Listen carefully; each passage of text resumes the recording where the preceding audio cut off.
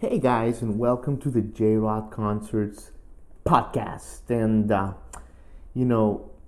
the events of what's happening in our country and in the world the past couple weeks, really, they have caused me, like everybody else, to just pause and reflect.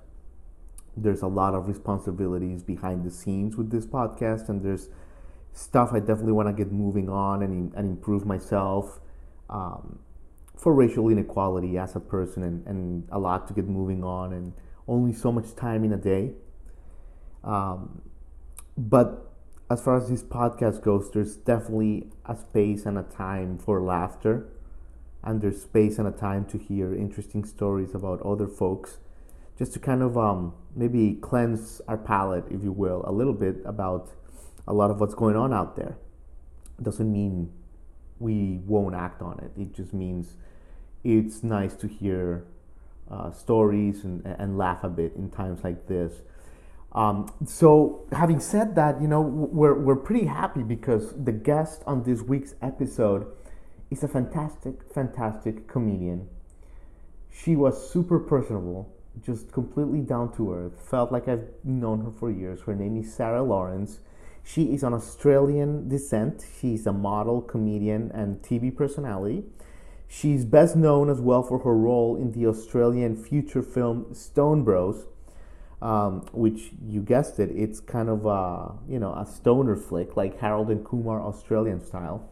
But she's had an amazing career, guys. She is basically in her 30s, and the stuff that she's done, it's like 3 lifetimes.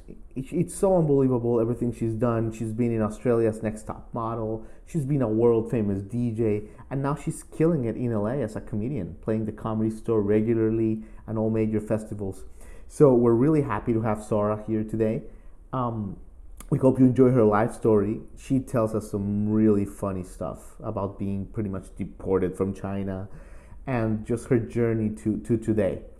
Sarah has also been very active in the fight against inequality right now. This episode was recorded before the senseless murder of George Floyd, so we didn't touch on that subject, but I know for a fact she's been a leading agent for change on that regard.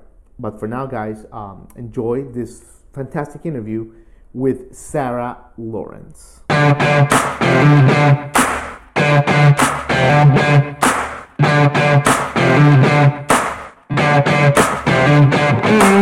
you go. I can hear you. Can you hear me? Yes, I can hear you. Perfect. What's up? How you doing? How are you? How's everything going? I don't know. Just chilling. I have no idea what's going on. I'm trying to get a 9 to 5. Yeah. But apparently you need a degree to answer a phone. So I have no idea what to do. And then when I'm just like, you know what, I got to just get a 9 to 5, then like something will trickle in. And so I have no idea, but I'm good. Oh man.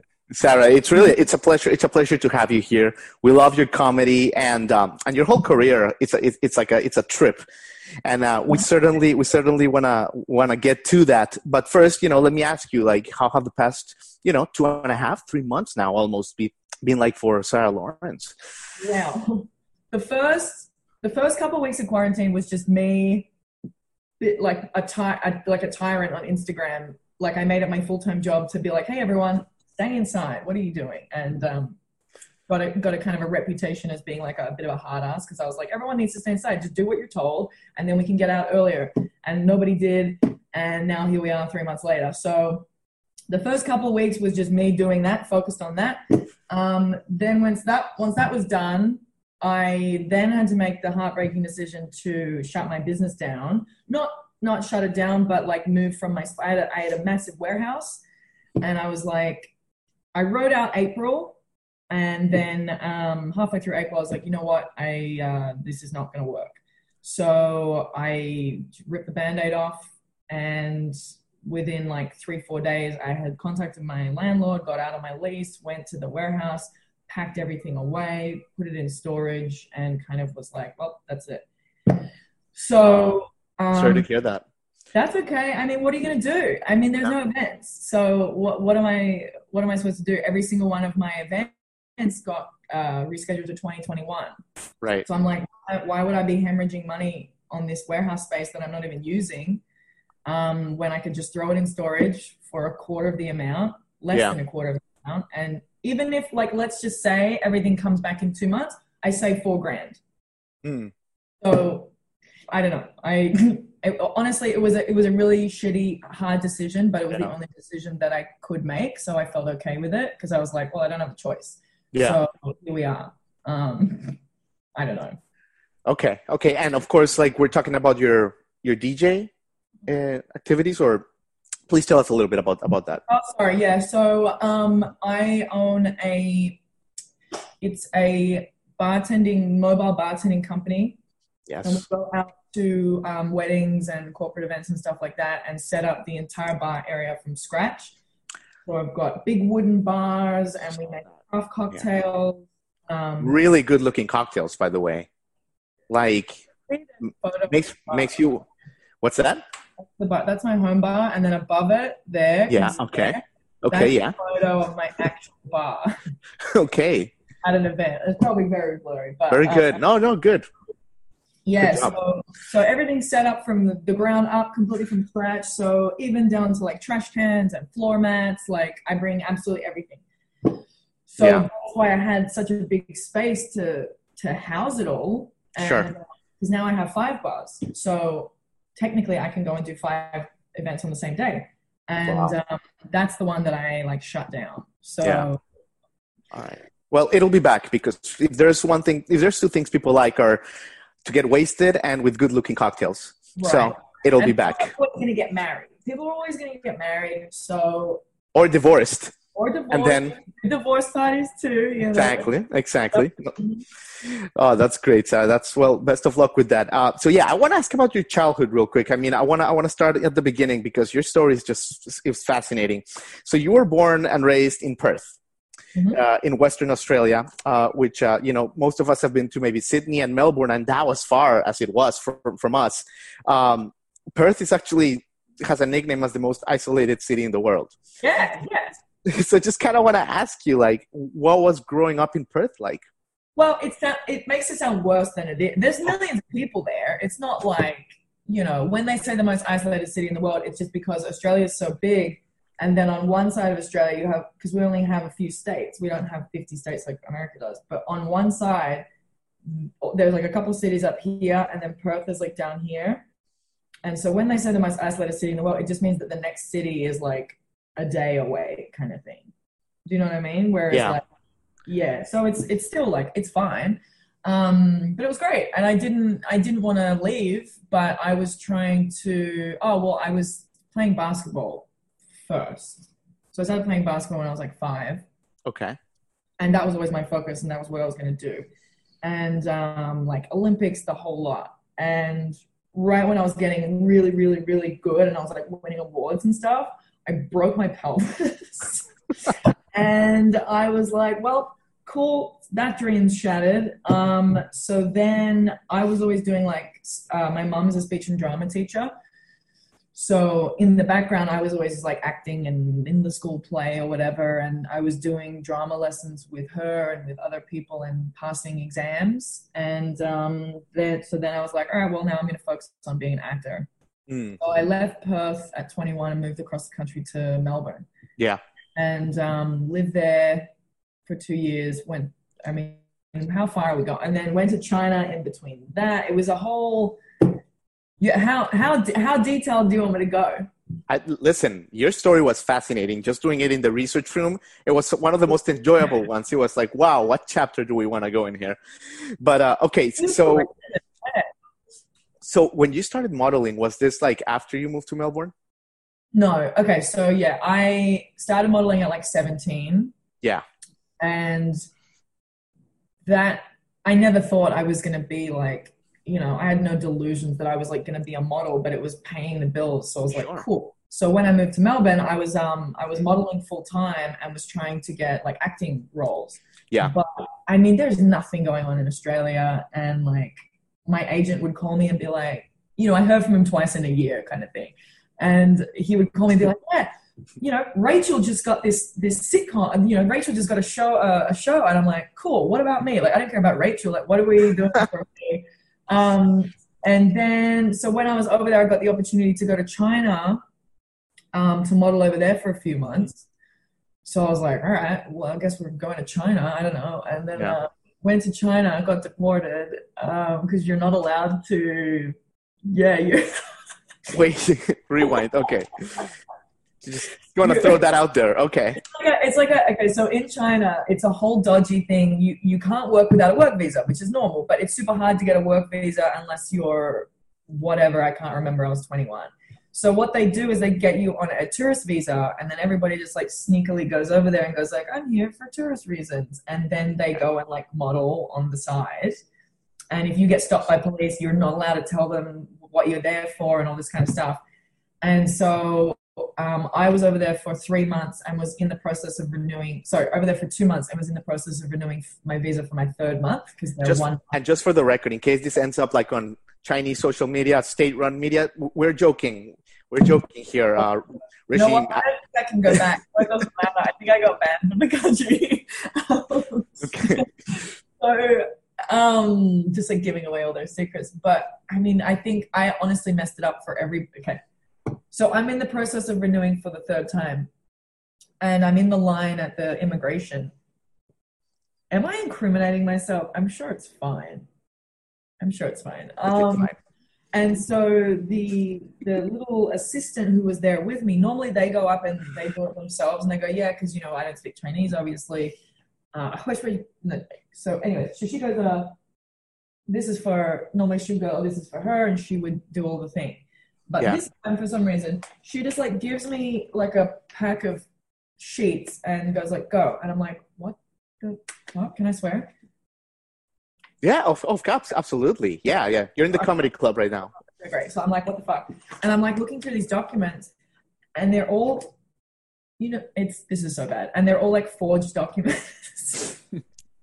They're all forged documents with my name on them with like a fake bank account that says that because you have to prove that you have $5,000 in the bank, It's like a lease agreement. It's all this shit that they just forged to get you there. And so then I get to the front and I'm like, hi, I'm renewing my visa for another month. And she gets on the thing, security comes over and they go, you got to come with us. And I'm like, shit, I'm screwed. No. And the little room, Chinese version. Literally a little cell, all white, in a Chinese immigration. This guy comes in with a blazer. It was terrifying. And then on my way, as I'm walking back, I get a call from the agent. And she's like, whatever you do, don't say you're working here. Don't mention us. I'm like, holy shit, dude. So, were you scared? Like, holy shit. So scared. I'm in a foreign country about to like get arrested for forging a visa. I don't know what's going on. And so they come into the room. They're interrogating me for like an hour. And I am just making everything up.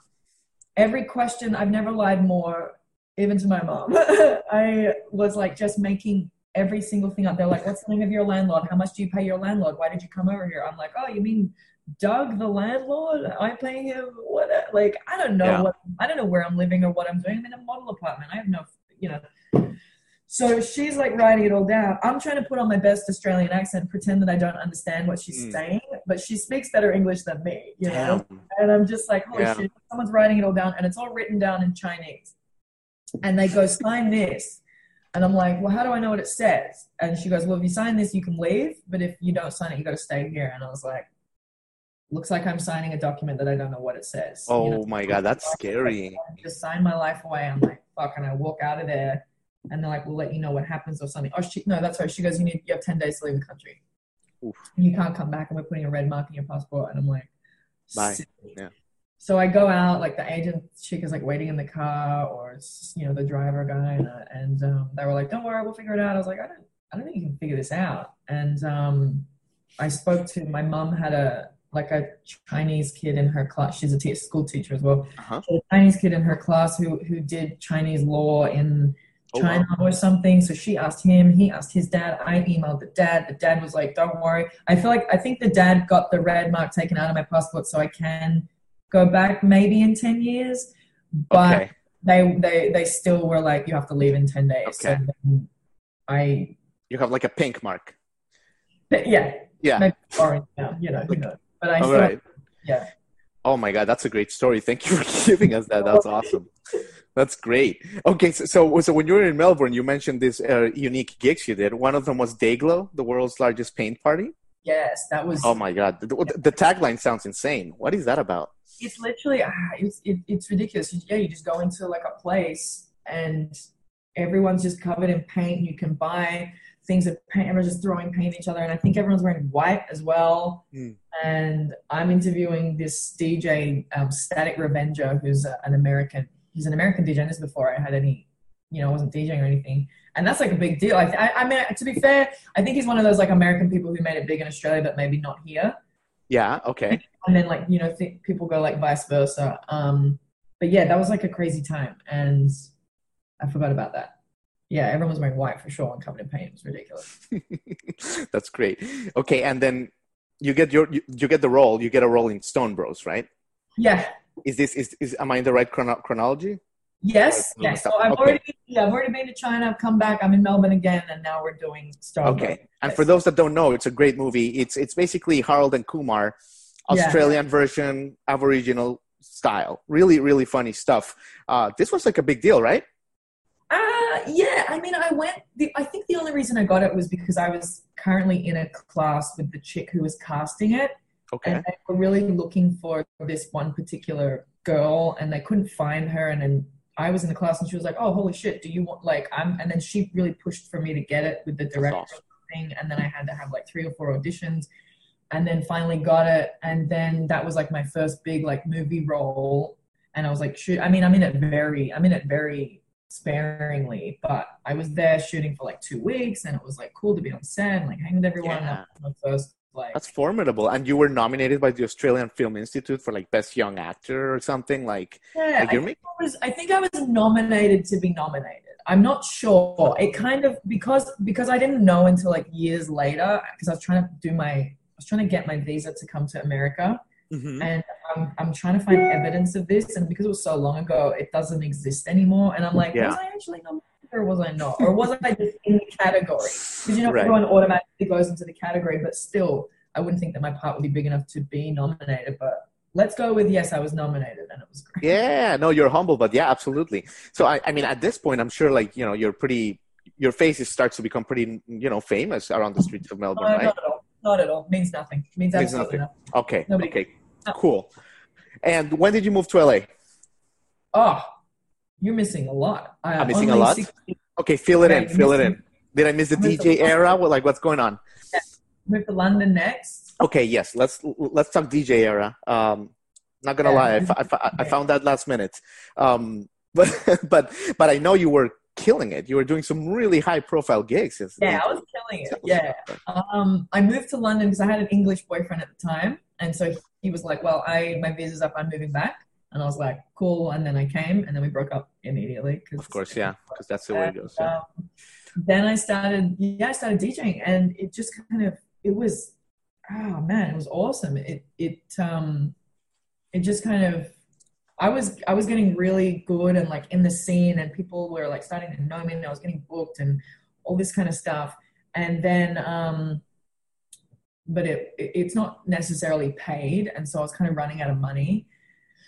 And so then I got a random email from this agency in Abu Dhabi to be like in the United Arab Emirates to come and DJ over there. And I was like, it's for a 6-month contract in a hotel, and that's how they do things, is they contract you out.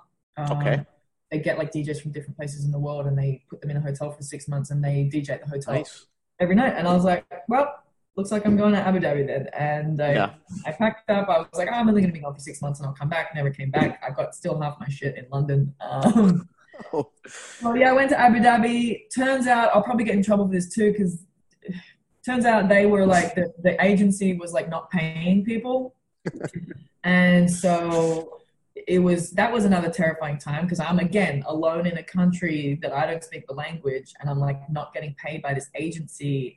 And so then I'm like, what do I do? The only thing that I can do, I haven't been paid for 3 months, is I make a deal with the hotel. I'm like, hey, I'm not getting paid. Can we just do like a deal amongst ourselves? And then you save money anyway because you're not paying agency fees. Yeah. The hotel said yes. They paid me absolutely peanuts. The agency gets pissed. I'm like, fuck you, Sarah. You'll watch out. I'm going to get you. Actually, that guy, when I moved to LA, he found out that I was in a certain agency and sent him a letter and was like, he sent me this letter of like, so he sent them a letter of like, don't ever hire this person. And really? Like, you're the crazy one. And the fact that you found me 4 years later, is terrifying. Exhibit A. Man, like, okay, like there should be like a TV show or a series or something about like just like you getting caught up in this like international weird situations, but like just because you're hanging out. I also missed another one. I got left in France. Someone else scammed me. This chick so this was in London. We get flown to France for this job. She leaves me in France and flies away with all my money. And I'm like, what are we doing here? When did this happen? What? That's another country. I'm by myself. I don't speak the language, and someone's fucking screwed me over. Wow. She was like a massive scam artist too, and she would get models to do jobs and then pay. She got like 40,000 euros for this one job and was paying us $15 an hour, and I didn't even see the $15 an hour. Is she still doing this? I think this so. Person? She was doing it for years and years and years, and she's still probably doing it. That's too bad. Oh, shitty, man. She's a good scammer, I guess. And you've been DJing from your house during quarantine. I think I saw a broadcast, right? I did it a couple of times, and then like no one was watching, and I was like, why am I doing this? I'm not Bob Sinclair. Like Bob Sinclair's getting everyone involved. He's famous. He's getting 30,000 people watching. I'm getting three dudes. Here in Miami, David Guetta, like in April, decided to do this thing in his balcony.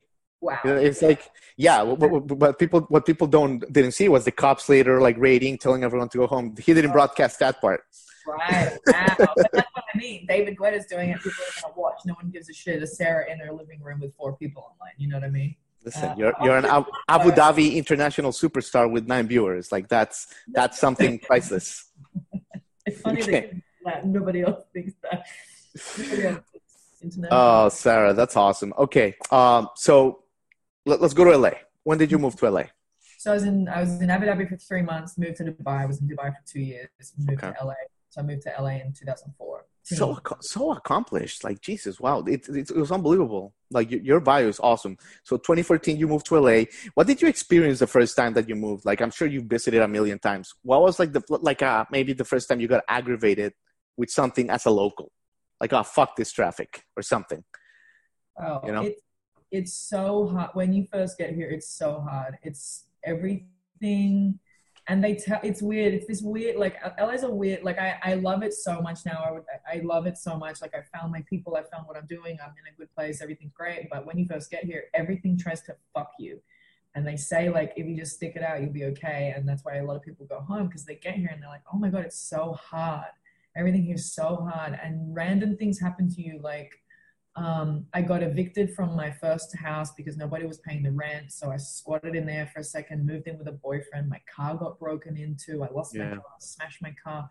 It just like shit like that. It just tries to fuck you and fuck with you. Sure. Yeah. And, but if you stick through it, I was in like some really bad places. Like, I've reached complete rock bottom here, but also had the best time of my life. So it's like, depends. And a lot of people now, like during this quarantine, a lot of people have gone home. So hopefully that like weeds out some more people. But yeah, the first time that I was kind of like, I got my nose pierced because I don't have it pierced anymore because it looked horrendous. But for like 6 months or 6 years, I was like, I'm going to get my nose pierced one day. And then my car got smashed and I got into the car, my back window was smashed and there was glass everywhere. And I was like, oh, you know what? That sucks. I've been here for like 2 months, 3 months. I was like, all right, I'll just drive to the place and get a new window. So I turn my car on and it doesn't turn on. And I pop the hood and they stole the battery. Oh, shit. I couldn't even start the car to move it. And I'm That's just another like, level, yeah.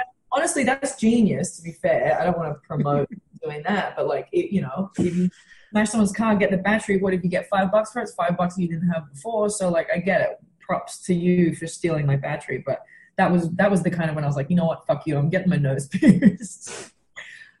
Worst idea ever. But yeah, that was when I was like, all right, I've had enough. And that was 3 months. All right, cool. Okay, and your comedy career. I mean, I guess let's transition to that because you are hilarious, by the way. Love your material. Everyone watching this, immediately go to YouTube, search Sarah Lawrence comedy, grab a beer, grab a joint, whatever you're into, and just crack up. I mean, really, Sarah, why are people supposed to do cocaine in a mirror? I don't fucking know, right? But yeah, tell us about this great chapter. Like you're hilarious. Where did this come from? Was this an idea you had before? Tell us about it, the baby steps. Oh, it's funny because I never, throughout my entire life, everyone was always like, you should be a comedian, you should be a comedian. And I'm like, no, that's not, I never thought about it. Like there's people know, like I knew from when I was 5, I wanted to be a comedian. All these people who like told me, I was always like, it doesn't, just because I'm having a laugh with you right now, it's only funny because you know me, we're in the moment, we're telling a story, I said something funny, and that's why it's funny. For me to then translate that story and stand on stage to 400 people and be like, oh, I was hanging with my friend Jenny the other day, how funny is this? It's not funny. And I just it was never even a thought in my head that I would do this because I'm like, it doesn't translate. It's not a thing that I can do. I can't make this funny. I'm funny in real life. I'm not funny on a stage. And then when I hit my rock bottom, my first one, I was like, you know what? I had a friend who had done this comedy class and I was like, you know what? I'm just going to do this comedy class. It's like, who cares? I'll just go and like see what happens. And I did it. And then I've just never not looked back and everything just kind of fit. And I was like, oh, this is what I'm supposed to be doing. This is the thing. Oh my God, this is great. These people get me.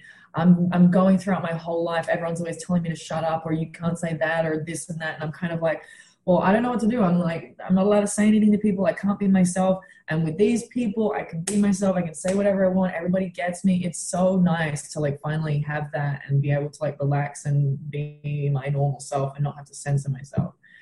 And then everything just kind of went really well. It was going so well before quarantine. I was like, the momentum was like this. And the whole time I was like, something's going to go wrong. Like, this is way too good. Everything's amazing. And lo and behold, everybody's in quarantine. Only a once-in-a-lifetime plague could stop you. For now. Well, for now, yeah. I'm just... For now, yeah. Just recharging. In fact, you're probably getting so many like news stories. Can't wait to see them. If you're ever in LA, you're in the Laugh Factory all the time. And, we hope to see you crossing the country. So you've been so generous with your time. I do want to ask you a couple more questions, Sarah, and then no worries. Let you go. Thank you. So Australia has some unbelievable rock bands or music bands that, like, for some reason, no one knows. But, like, they're really good. Like, I don't know, Birds of Tokyo come to mind. Mm-hmm. What bands or Australian music should people be aware of that they maybe are not? I don't really do bands. I do more DJs, obviously. But, okay, DJs. So this guy... So when I was like raging, when I'm like 19 in the club or whatever, there was always this one DJ called Mind Electric. Mm-hmm. Shout out. And I was so annoying. I would always he would play a song and I would always go up and be like, what's the name of this song? And I'd like write the song down. And then we got to know each other because I would always be at the booth and just like talking about music. And I think I was subconsciously not even realizing, finding my passion for what kind of music I would like. But yeah, Mind Electric, he's been DJing, like producing music for like 20 years, and also Dirty South. He's another DJ who's great in Australia. But that's the thing. And that's why I left Australia. I don't want to leave Australia. Everyone in Australia is awesome. I love Australia, but there is that ceiling. And that's why it's hard for bands to be known over here because it's only in Australia and it's only played on Australian radio. And, you know, you've got Triple J, which is a station over there. They play Australian bands. Whereas over here, especially in LA, they're only playing rap and hip hop and all that kind of stuff. And they just don't have that as much of a culture. So it's hard to get noticed in another country. Sure. No, for sure, Sarah. Did you know I'm sure you know there's a very prestigious liberal arts college in New York called Sarah Lawrence College? Yep. Yes, and I'm sure you're aware that it's got some sort of like a sex scandal with that. Oh, yeah, some guy was rolling through the halls and being a bit naughty. Yes. Yes. Okay. Yeah. It must be interesting, you know, to have your name on Google for Forever Tide. Yeah, well, I wanted to, when I first got here, I didn't know about it. And then, I knew about it from, it's in the movie 10 Things I Hate About You. They mentioned Sarah Lawrence. And then I got here and I was trying to act and I was like, I should change my name. I don't want to be, I don't want to have that name. But I'm like, actually, it's better, I think, maybe. Because then everyone's like, oh, Sarah Lawrence, blah, blah, blah. It's a big contrast, right? Yeah. It's not good when you Google Sarah Lawrence and it just comes up with a sex scandal. Yeah. Like college, but I think it's okay. Sometimes people make jokes about it, and then like I have a couple of jokes back that I can make on stage. So I think it's funny, and it makes people remember the name more rather than sure. Rachel Smith or whatever. Yeah, absolutely. Oh my God, Sarah, this has been so enjoyable. You've been so generous with your time. Man, I could talk to you for weeks, years. Just wish you the best. Wish you continued success once this is over, man. Yeah, wow. Fingers crossed. Thank you so much. Yeah, of course. I mean, you've done so much, so young, if I may say so many accomplishments. So it's just, can't wait to see what's next. I'm sure you'll be touring the country and making more people laugh. I hope so. That's the next. I really hope so. That's the next thing. So yeah. Well, listen, I mean, here in Miami, there's some good comedy clubs that, like, you know, national tours come out, and so whenever you do come, like, we'll celebrate, and you know, best of luck to you. Thank you so much. I appreciate it. Cheers. Take care.